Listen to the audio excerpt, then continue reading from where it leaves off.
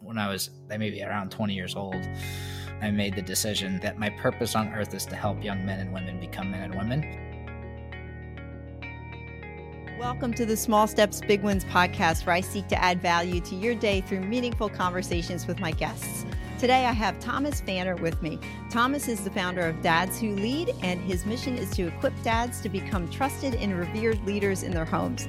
Thomas lives in Redmond, Oregon, with his lovely wife, Megan, and their 3 kids. Welcome. I'm glad you're here. Thank you, Sue. Thanks for having me. Excited to be here. Oh, sure. Tell us a little bit about yourself and your background. Go for it. Oh, a little bit about myself. I'm a combat sports athlete. I compete in Brazilian Jiu-Jitsu. I was a teacher for 7 years. I recently quit my W-2 as a teacher to drop into this program to help dads become trusted and revered leaders within their homes. I love the adventures. I love taking things on and improving myself. So that's always my small wins that I'm looking for is how can I be a little bit better than yesterday? How can I be more focused? How can I be more efficient? It's always just how can I look within myself to make the best person that I can within myself so that I can serve the world in the best way possible. Now, it begs the question, you left your W-2, you were a teacher. So talk a little bit about that. How did that happen? Yeah, I was just reflecting on this yesterday, and there's a lot around this time of year is probably going to be consistently the hardest thing to be in the fall and the winter. It's great to not be in the schools, but I was taught PE. And one of the things I loved about teaching PE was right around the springtime. If it was dumping rain, I could stay inside. If I was nice outside, I'd spend 80% of my school day, my work day outside helping kids play games and soccer or football, whatever it might be. So it was really fun. But I got to the point where I knew that I could show up any day of the week, roll out dodgeballs, basketballs, start a unit, teach it, make an impact at a certain level, and that my skill set and the potential for my skill set was much greater. So knowing that, I needed to make the decision to move on to something that was the next evolution that's going to push me to make a bigger impact, be a better version of myself. And there's somebody coming up behind me that's going to be able to jump into the role that I was in and do it really well. So was that scary though, to leave your job? I mean, to capture around that time, what was going on? Were you ready to leave? Did you prepare? No. Did you just one day decide I'm not going to go back to teaching? I knew, actually, I went to a quitters workshop in May. And at that quitters workshop, that was with Tim Rode. Actually, Tim wasn't there, but Pat Hyben was there. Ian Lobos, Aaron Velke, some other guys from the GoBundance community were there. And during that time, I really reflected on the vision that I wanted to create with my program. And it wasn't yet Dads Who Lead. At the time, it was a father-son retreat program. And so that's when I kind of made the decision that to be the next version of me, I had to cut off something else.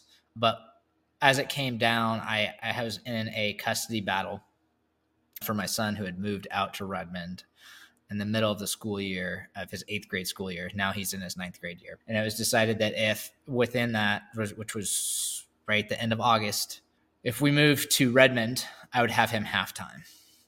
And I knew that I needed to make that move, that my son needed me in high school, and that if I wasn't involved, that there's a very strong possibility that he would be dropped out of high school by Christmas. And so for me, there were a lot of things that were moving me away from Eugene and towards somewhere else other than just the job. But then it was, do I go and substitute teach for $25 an hour, or do I coach and find people that I can coach and elevate, which is a much higher, more difficult to find clients than to find a teaching job. But it was just okay, to get my family to where I want to be. I did not have a high income, especially after I left my teaching job. I was in the school district that I was at for 7 years. I was a coach. I had other stipend bonuses. I had summers off. I had spring break, winter break, holidays. So of the school days, only half of them I was actually working with kids. So I actually had like a lot of more freedom as far as my time in a lot of ways than I do now. But the truth was that combined with my wife's income together, we were pretty comfortable. So I had and medical insurance, all that. I was like, okay, well, I'm cutting this off and I need to move forward to the next version of myself, and I need to just figure this shit out. And so we made the decision, number one, for Charles and for the future of like my own personal growth, knowing that burning the boat, like Tony Robbins talked about, if you haven't heard this story, you're lost on a desert island.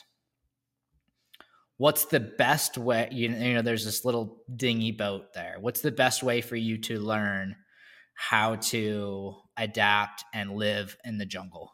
Is burn the boat. So when I burned the boat of being a teacher, it was like, okay, now it's all in. This is what I've got to do. Now I've got to figure out, all right, health insurance, let's figure out a plan. Like every problem, we got to figure out a plan. And I'm still not out of the woods, but I got to have faith in my own abilities, community, and the direction that's in my heart to be able to continue to take action and get myself and my family where I want to be. And ultimately it comes up, some of it comes down to like confidence and my ability to do something that I've never done before. Yeah. So. I mean, that's a scary thing to just leave your job and something that's very familiar with you. I want to back up a minute. And you mentioned the Quitters Workshop. Now, it's very interesting you mentioned that. Nice. So how did you find the Quitters Workshop? And like, was that something that, you know, okay, I'm going to quit my teaching job. I'm not sure how. Here's the Quitters Manifesto. Like, what was the progression? I'm curious. No, yeah, it definitely wasn't. I applied. So I put in an application for that spot. Jamie Gruber, very generous, the leader of a group called Emerge, purchased one spot for somebody at Emerge to be able to attend. And I applied and I put in my video and I said, this is where I am. This is what I want to do when I quit my job. This is why it's important for me. This is why it's important for the world. And like dad leadership, and the shifts that we're having in our country right now and the gaps that I saw in education, I just see the connection with the dads being so important and their ability to lead their families effectively and connect with their kids in a way where they're not ruling, but they're leading by example, leading how to listen, leading how to grow. It's so important to see the growth of the young kids, more important than what I was doing with exercise. And exercise is super important, but I knew the role that I had was tremendously important and is tremendously important. And so I put in that application like, hey, this is what I want to do. I didn't know like I'm going to quit at the end of the year, but I knew like that's what I'd like to be able to do. And going through the workshop and the exercises, it was not a like, okay, let me look at my spreadsheet and okay, expenses here, expenses there. Like, no, actually it was very different. It was very much more of like, okay, this is what I'm getting called to do. This is my mission. Need to take action, say yes to this so that I can say no to the past version of myself, say yes to a new version of myself. And just that it was really a catalyst to take action. And the other thing that I got from the Quitters Manifesto workshop, I knew very clearly that the skill that I needed to improve on was communication. And that was what was going to take me to the next space. I was very good at working. I'm good at doing tasks, but my ability to communicate with other people, understand them, and like help understand where they're at, where they're wanting to go, and helping guide them and asking good questions and building relationships with individuals. I knew that was the skill set after leaving that conference that I needed to improve. And I am a big proponent of developing your skill sets.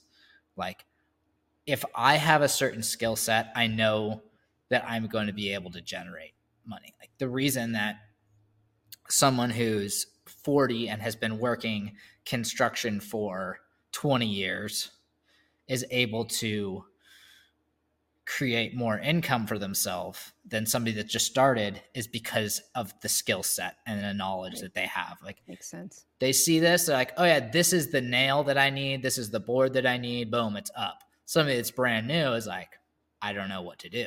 Just like, if somebody can show me directly, like, do this task, then I can do that. But if you've been through it so many times, your skill set is that you're significantly more valuable than somebody that hasn't, that's still developing the skills. So I think the faster that we can develop skills that are valuable and in alignment with what our goals are, the better we're going to be. Out of moving from your W-2 to this next phase, what were some Yeah. of the biggest mental shifts or hurdles that you had to overcome? You talked about skills Sure. for communication. What are some other things that were challenges for you? I think the biggest challenge for me was saying goodbye to something that I really liked, because it wasn't like I was leaving a job that was just like awful. It was fun and easy. I enjoyed it. I had lots of time off.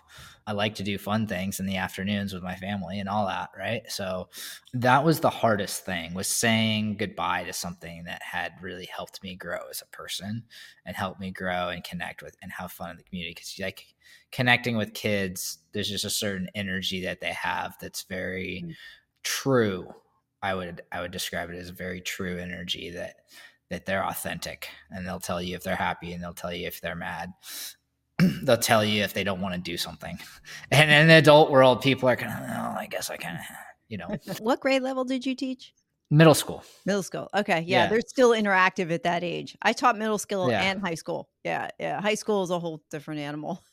Yeah. High school is, I mean, yeah. And I coached high school football and wrestling, and that was a blast too. Yeah. Yeah. Yeah. Um, It just depends. well, yeah, it's like, it's so necessary for me to grow and to get to not just like where selfishly, like where I want to be, but more importantly for my purpose here on earth. When I was maybe around 20 years old, I made the decision that my purpose on earth is to help young men and women become men and women. And so it took me time to see, as that evolved into helping them helping dads, coaching dads to help their kids make that shift into becoming a man and a woman. So, but back to your question of like, what was challenging for me, it was hard there was like some fear stepping away from the paycheck, the consistency, the insurance being covered, all those things.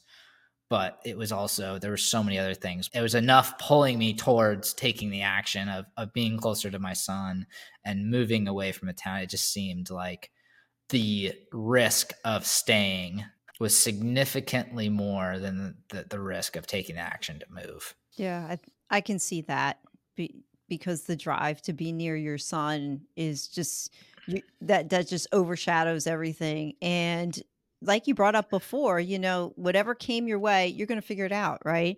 So whether it's the health insurance piece, moving piece, income piece, you'll figure it out to make it happen. You talked a little bit about fear taking this jump. How did you counteract that fear or deal with it? What were some methods? I think that fear is a very important thing to have a relationship with. And I don't know that a lot of us in today's world interact with fear enough. And I would definitely say being, competing in jiu-jitsu and knowing, like, if I go and compete in a match or go into practice, that it is in a lot of ways a dangerous situation that I'm going into. So being used to those dangerous situations and understanding this is a whole course that I'm going to kind of summarize that I'm sure I'll release at some point. But how we interact with fear is going to dictate ultimately our future, because fear is the unknown.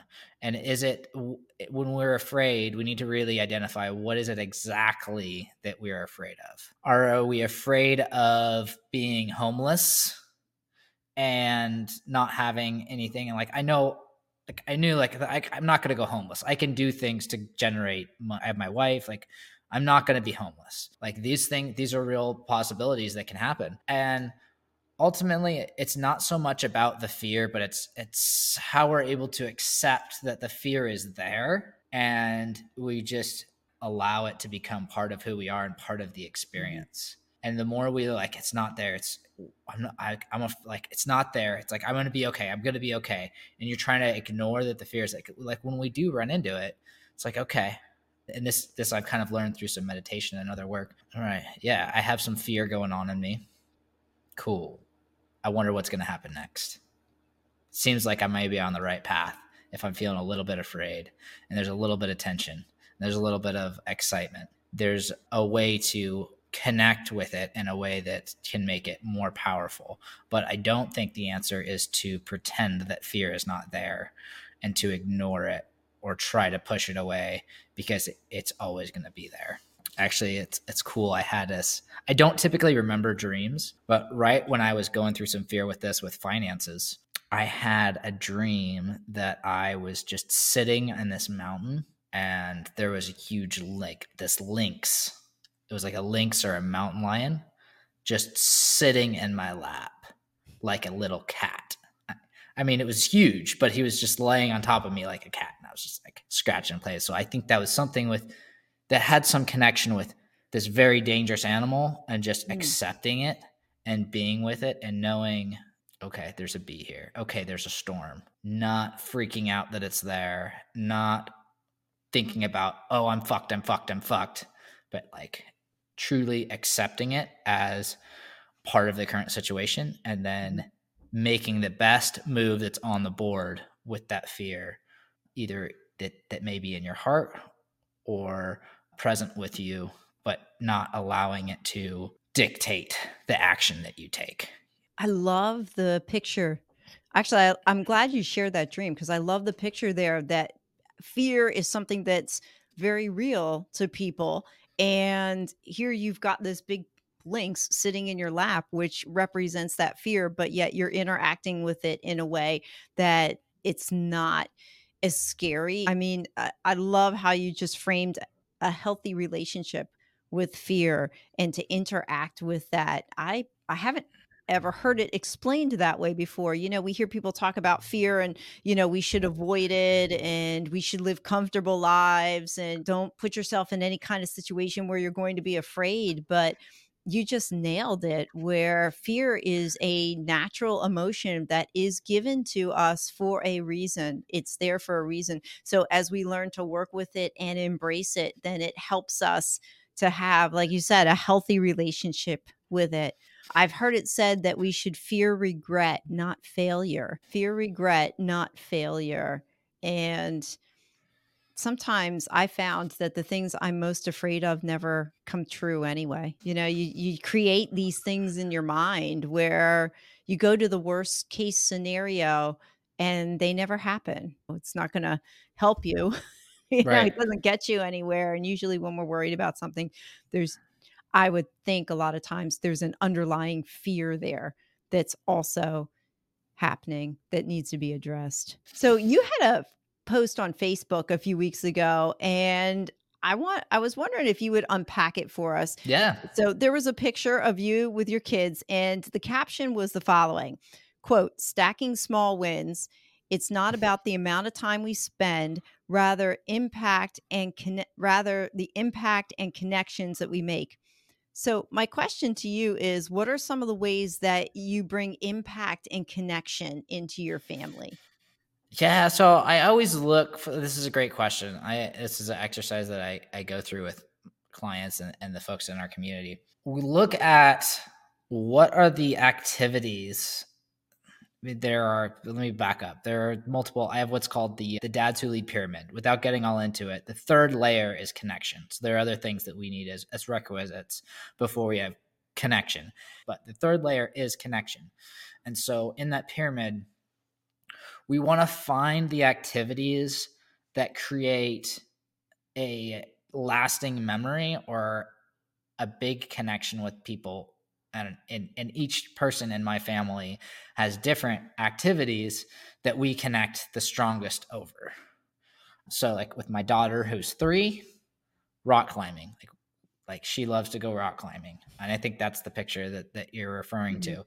Like there's a little bit of risk, there's like exploration. My son and I love doing martial arts together. My wife and I like camping or climbing mountains. So everybody has an activity within our family, whether we realize it or not, or a set of activities where when we do this, we create a huge amount of connection in a small amount of time. So finding exactly what those are for us can be a valuable tool so that we can be intentional about setting out and taking those actions. I've had times where like, cool, we're all home together. We're kind of sitting around doing dishes. Maybe somebody's like, oh, what are we going to do? Like, do we need to do baths? Like, there's not a direction. There's not a plan. And it's just like another night as opposed to a night to remember. So finding those activities where, and it's typically where we're growing in some way, either doing something novel that we never do. Like this is like brand new, going axe throwing. I've never gone axe throwing, but just in theory, if I was to take my family, that would be brand new. That would be novel and like a new, different experience. Or if there's, some type of risk, something fun involved with it, that's going to be remembered rather than just dropping into that treadmill of the same. We had Yeah. family game nights, though. That we did Nice. do, and they were pretty regular, and that was always a lot of fun. We'd break out bowls of candy and all kinds of junk food and sit around and play games for a couple of hours, and Cool. my kids now are all in their 20s, and for Christmas, I asked them to write me a letter about their most memorable childhood memories. And all Mm, 3 of them, separate of each other, all mentioned family game nights. that's So super cool. you don't realize what kind of memories that you impress upon kids, and what sticks and what doesn't. So that was a really nice Christmas present. Talk about some small steps that you took that you didn't think were going to have big results, but they actually did. Small steps that I took that ended up having big results.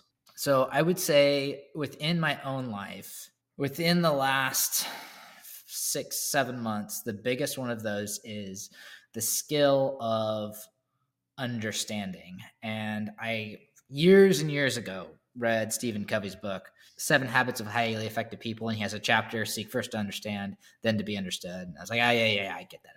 Yeah, understand first. But like the depth that we can go with it is really powerful. Like if somebody is saying, oh, what happened? Oh, well, this happened. Okay, tell me more about that. Or why do you think it happened that way? Or whatever, like all these things I get, there's so many deeper ways to get deeper into what's happening. And so with my relationship with my family, with all the people in my family, the deeper that I can understand and ask my family in levels that they may not even be thinking about yet. With my son, I remember asking him when we were on a trip, at first I was like, hey, what is it you're thinking? He's 15, freshman in high school. What is it you're thinking about doing after? Oh, I don't know. I was like, okay, I didn't really get anywhere there. And then maybe the next day on the trip, I was like, well, do you know what you don't want to do? Oh yeah. Well, like I don't want to do this and I don't want to do this and I don't want to be in debt. I don't want to go to college and I don't want to have a W-2 job that I'm a slave or There you whatever, go. like. There you go. So he's got this like idea of what he doesn't want to do. But then the interesting thing is over the months, after asking that question, he starts to come to me more and more like, well, I think I want to do this. I think this is the skill set that I want. So digging into our kids' hearts, especially into if you're a dad or even a wife, the heart of your spouse or your partner, that allows you to have a better understanding of where they are. And the more we understand where somebody is, the better we can lead them. And especially in somewhere like a family, because the decisions that we make within the family and how we can guide each other is really, really heavy. I mean, they're life-changing decisions that were made, like habits that we're forming. So, even if it's like when I was a coach intern with the U of O Ducks football team, I noticed that the coaches spent a lot of time getting to know the players and where they were at. And that feeling of being understood and understanding yourself at a deeper level as a player or as a kid allows you to raise your ceiling, because the better you understand yourself and the better you understand where you're wanting to go, the easier it is going to be to get there. And most people don't know as much about themselves as can be learned. Mm. And most people, I mean, kids, more adults, much less kids, don't really know where they're going. Or maybe they do in some areas, but like, what is it truly that they're trying to move towards? Yeah, I would have to agree with you. Communication and understanding is definitely something that is becoming a lost art. Asking good questions, drawing people out is definitely not something that it's not a course in school. That's for sure. Mm, no. And you find that in this day and age where everybody's texting each other and they're just quickly going through and can't complete a sentence, it's Surface level. yeah, it's just all surface level stuff. So it begs the question, since it's something that you had to work on to learn how to understand others, is there something that you did to help you in your communication skills and drawing people out to get to that deeper level than just staying on the surface? Yeah, I mean, the first thing is it takes either that I'm working with a client or somebody in my family. It takes patience and it takes trust and knowing how long. If it's the first or second time we're talking, I'm probably not going to bring up something about how does it affect you that your mom wasn't really around too much in your life. But after weeks of working with somebody, that could be something that maybe it was appropriate, uncovering something that's deeper that needs to be discussed. So the biggest thing though is I got to coach myself. That's number one. Mike Gory guided me through 3 months of really digging into myself, Mm. digging into my own, understanding myself better, and understanding how to ask. Like when I got asked those heavy questions, it's funny when I work with him and he asks me really heavy questions that force me to dig deeper into myself. That helps me more with coaching other people than him being like, oh, well, what you can do to coach people is A, B, and C to help them. But like when I'm digging into my own journey, that seemed in understanding myself, because I know how deep we can go as individuals of understanding ourselves and our own power. So helping other people see that same space. Do you enjoy helping others? Like, when you find that you're in those conversations, is that natural for you? Dig deep. Yeah, it is. It's something that it's a lot of fun. It's a lot like twist between being a detective and a wordsmith, where you're trying to ask the right questions in the right ways that allow the people to drop defenses, not just for the communication between us, but the communication within themselves. And Okay. we have certain ego that's protecting us in a certain way. Like, There's that ego word. Isn't that just gets in the way of so much for us, doesn't it? That if we can lay that down, how much more progress we would make within ourselves. I love the detective and wordsmith picture right. that you painted, because that's just it really, that's what it is. Somebody who asks Yeah. really good questions, you're just probing down deeper and deeper. What's your approach to facing challenges that you take? And if you want Yeah. to, what are some challenges that you're facing today and how you're going to work through those? Sure. All right, cool. So, my approach to tackling a challenge, I'm very, very analytical. So, probably sometimes I spend too much time thinking about the problem as opposed to taking action. But I know I need to know what it is that I'm doing, or where it is that I'm at right now, my own current abilities and like blocks and limitations. And I need to know where I'm trying to go. And then what is the block that's helping me get from there? So, for example, right now, one of the biggest challenges in being an entrepreneur is I'm crafting my own schedule. It's like as a W 2, like, boom, here it Mhm. is. This is your time to work. This is what needs to get done. This is the stuff that's like, yeah, it'd be nice to get done now if you can. And there's the bell. And with entrepreneurial, it's like, okay, how much do I need to, like, I could stop exercising completely and just work all day, but then like I'm not as productive. And like I can, like right now I'm going to jujitsu. Jujitsu's 30 minutes away. It's solid 3 hours in the middle of the day that when I go to jujitsu, it takes away from potentially momentum. And then what are the tasks that I need to do? And then the intensity and focus that I execute those tasks at. Those are some of the challenges that I have, and distractions. I am continually fighting my own battle against distractions. Like Mhm. my phone, like I try to put it up here, like away from where I can get it. I just want to keep like opening it and checking things. So my approach to facing challenge is we're not going to get better at it if we're not putting ourselves in the field of play. So every day we should be doing something that's kind of stretching who we are and how we can do it. And also accepting that sometimes the things that we need to do are actually pretty easy, and that's okay too. I heard you mention that you're very analytical, and I tend to be as well. So, do you find that analysis paralysis will creep in from time to time? Because I can see very analytical people just analyze and analyze and analyze, and then like never pull the trigger sometimes. Yeah. Yeah, it can. And I'm blessed to have a lot of community and resources to get clarity on the action that I need to take. The action to take is this. And knowing I'm going to feel sluggish at times. I'm going to feel happy. I'm going to feel guilty. I'm going to feel afraid. I'm going to feel sad. I'm going to feel angry. I'm going to feel all these emotions. And as an entrepreneur, as an employee, it's easy to be like, well, shit, this guy, I got to get my job. I got this. As an entrepreneur, it's more challenging, at least for me, to continue to take those actions because there's nobody else saying you need to get this done other than me.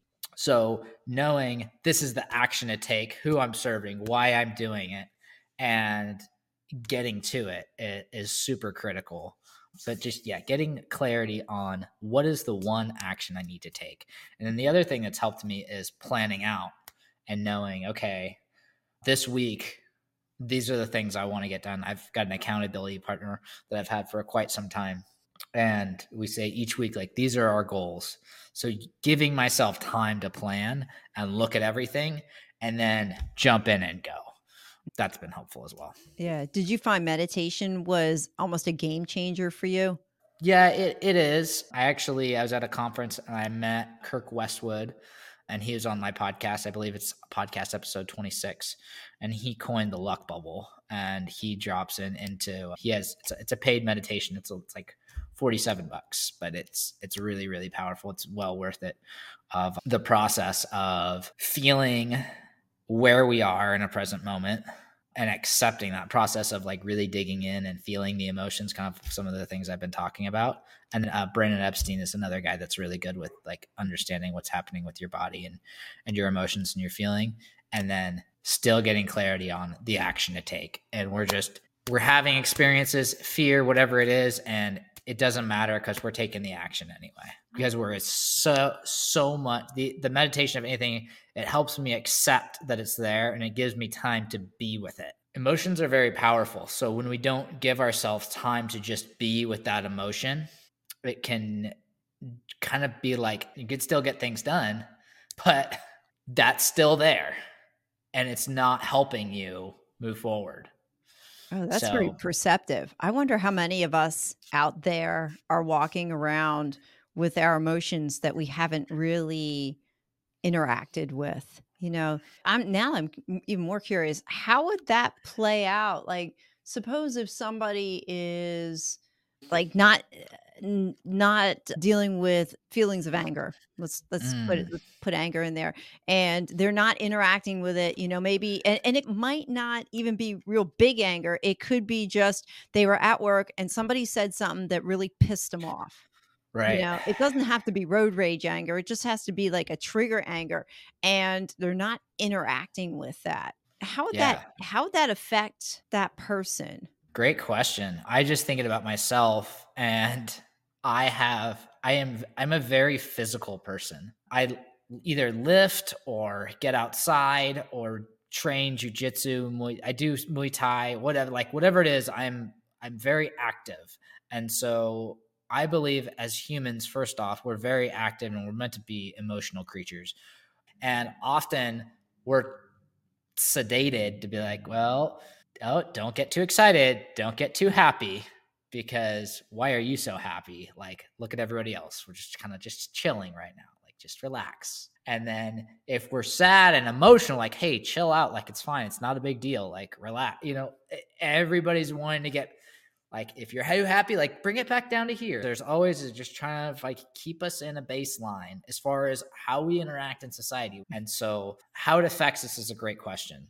And so having those opportunities where we can, for me as a man, and I can't speak to the feminine experience, but expressing ourselves in a healthy masculine way within a container that is appropriate is really important, because it's like letting that pressure out and it's directing our focus to something else. So when we come back and we need to interact as a normal human, we've had a chance to be a little bit of an animal for a little while.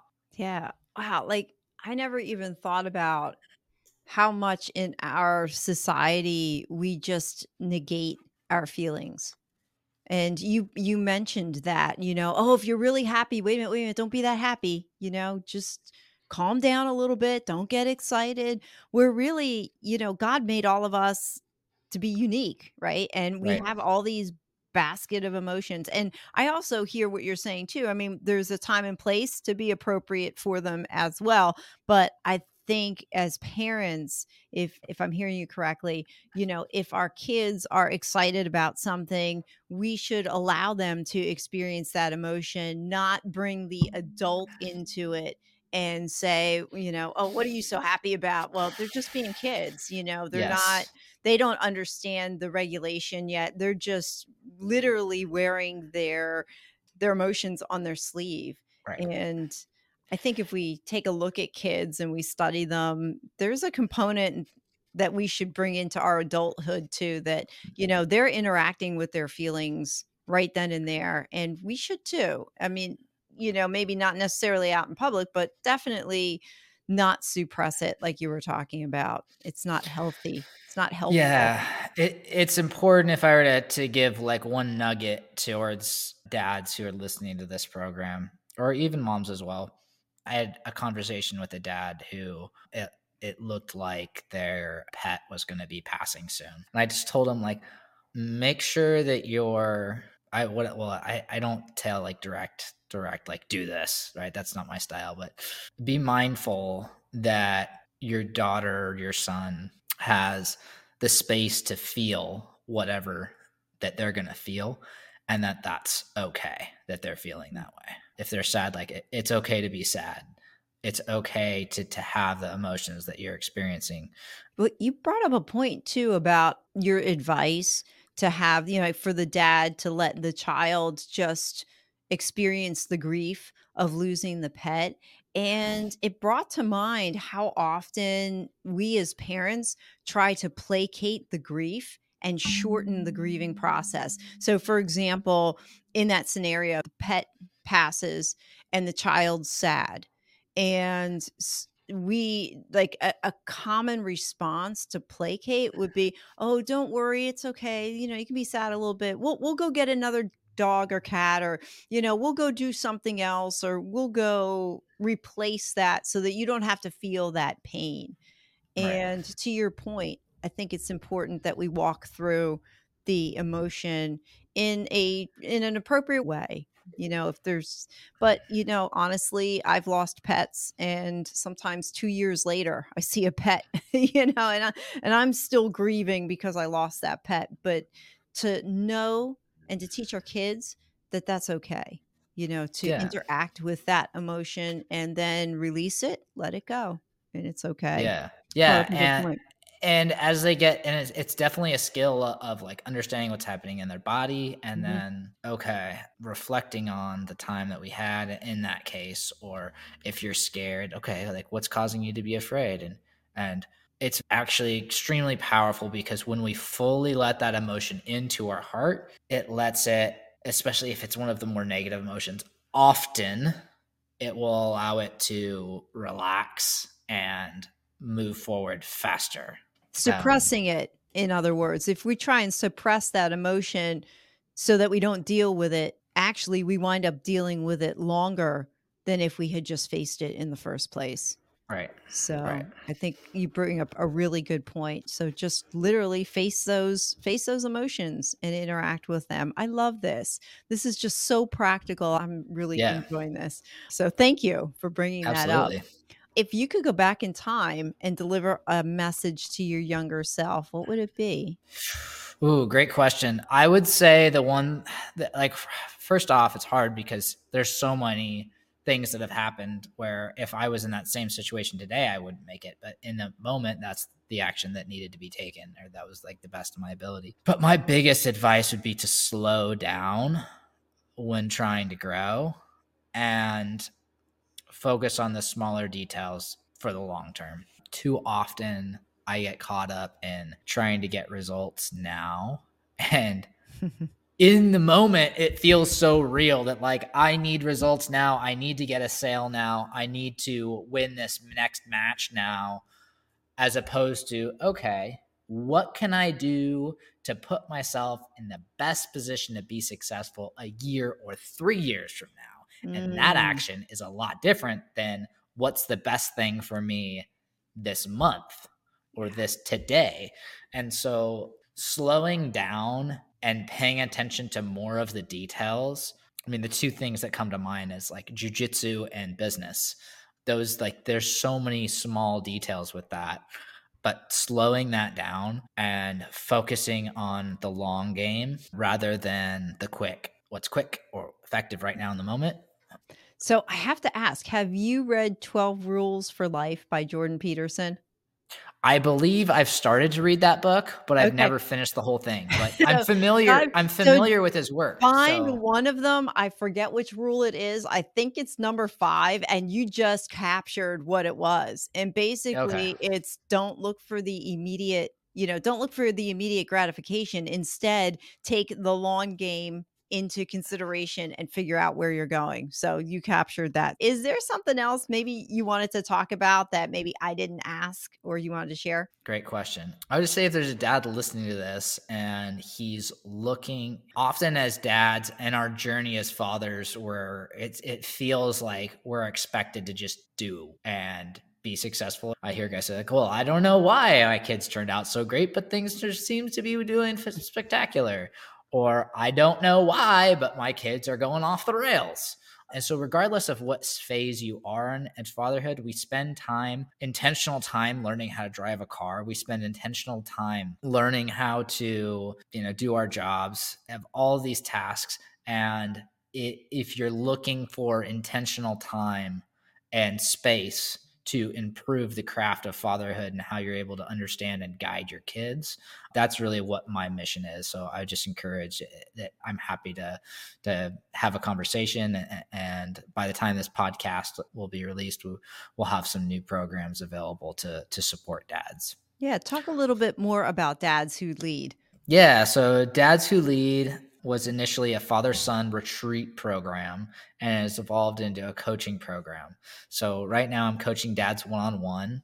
When this podcast is released, we'll be wrapping up our first group program, and it'll be launching into a group mastermind. Very intentional time to work on the craft of fatherhood. And I know there are other organizations that, hey, one of our pillars is parenting, or one of our pillars is relationships, and that's good, and that's a pillar, but like that is what we focus on within my group.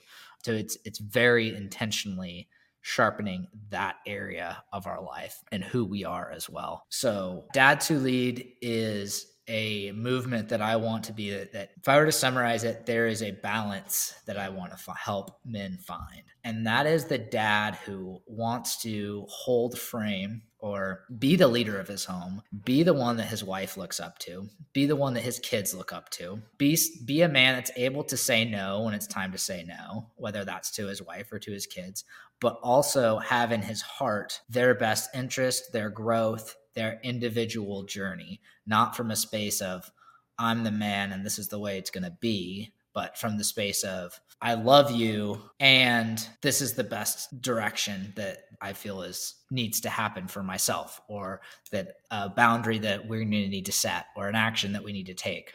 So that's in summary, and I'm sure I'm going to tighten that up, but that's in summary what Dads Who Lead is about.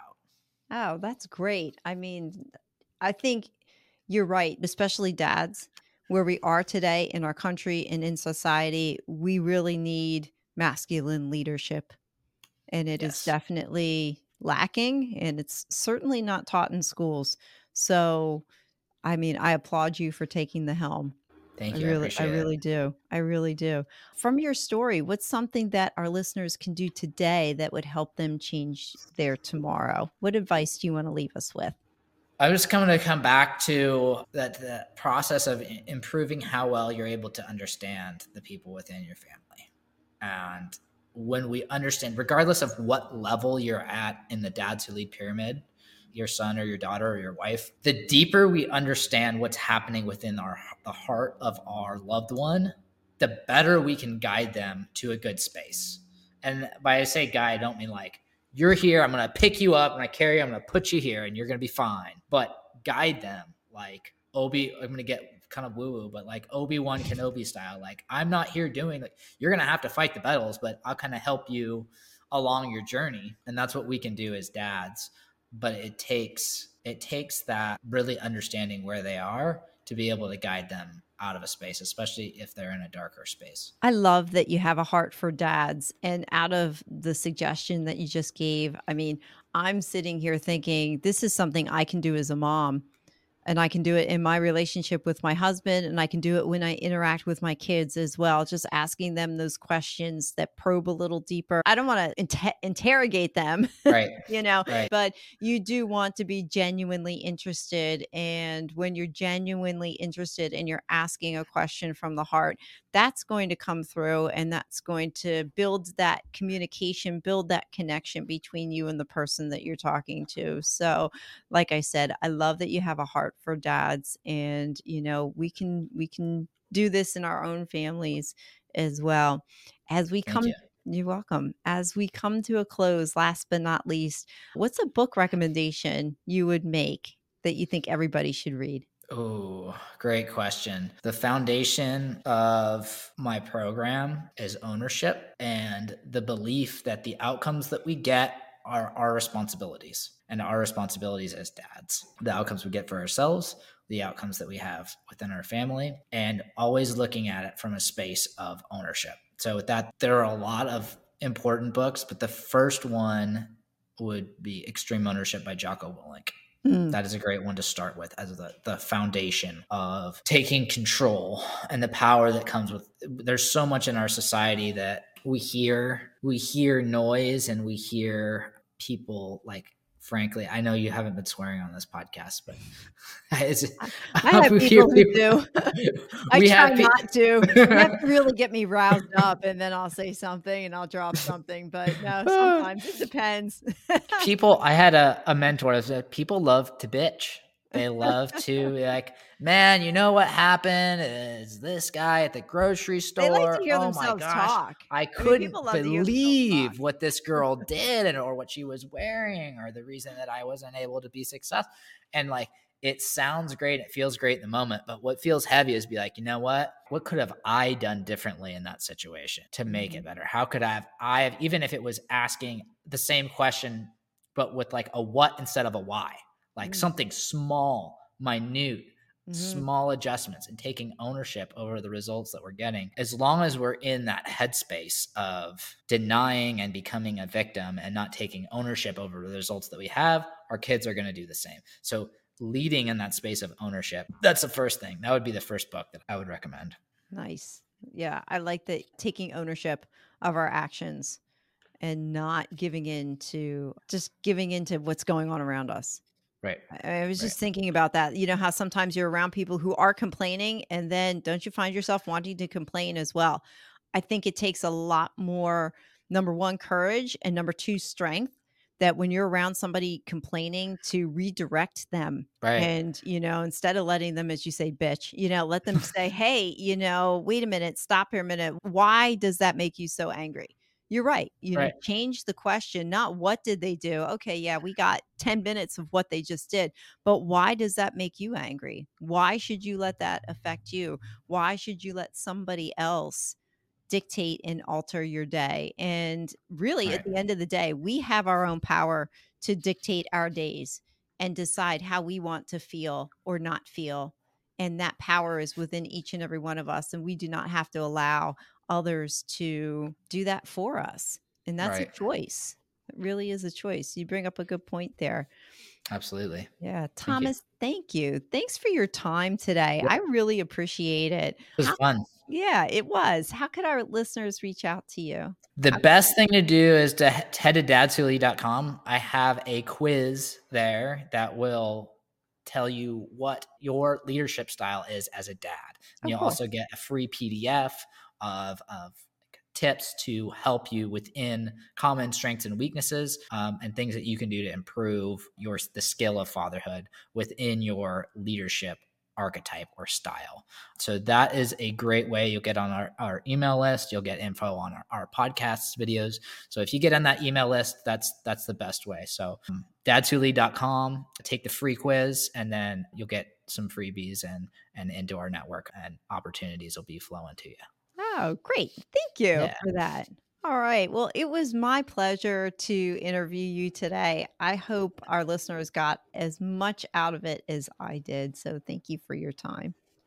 Thank you, Sue. I want to thank you for watching or listening to my podcast. I value your time with me because I realize you could be listening to someone else right now. And I also want you to know that I now offer coaching and consulting. So if you're thinking about creating a course but not sure how to structure it, or you have a small step you need to take to lead to a big result, but you're not sure what the in-between looks like, check out my website at www.suesaller.com for more information and to request a free consultation. Remember, life doesn't get better by chance, it gets better by choice. Take small steps and make today awesome, friends. God bless.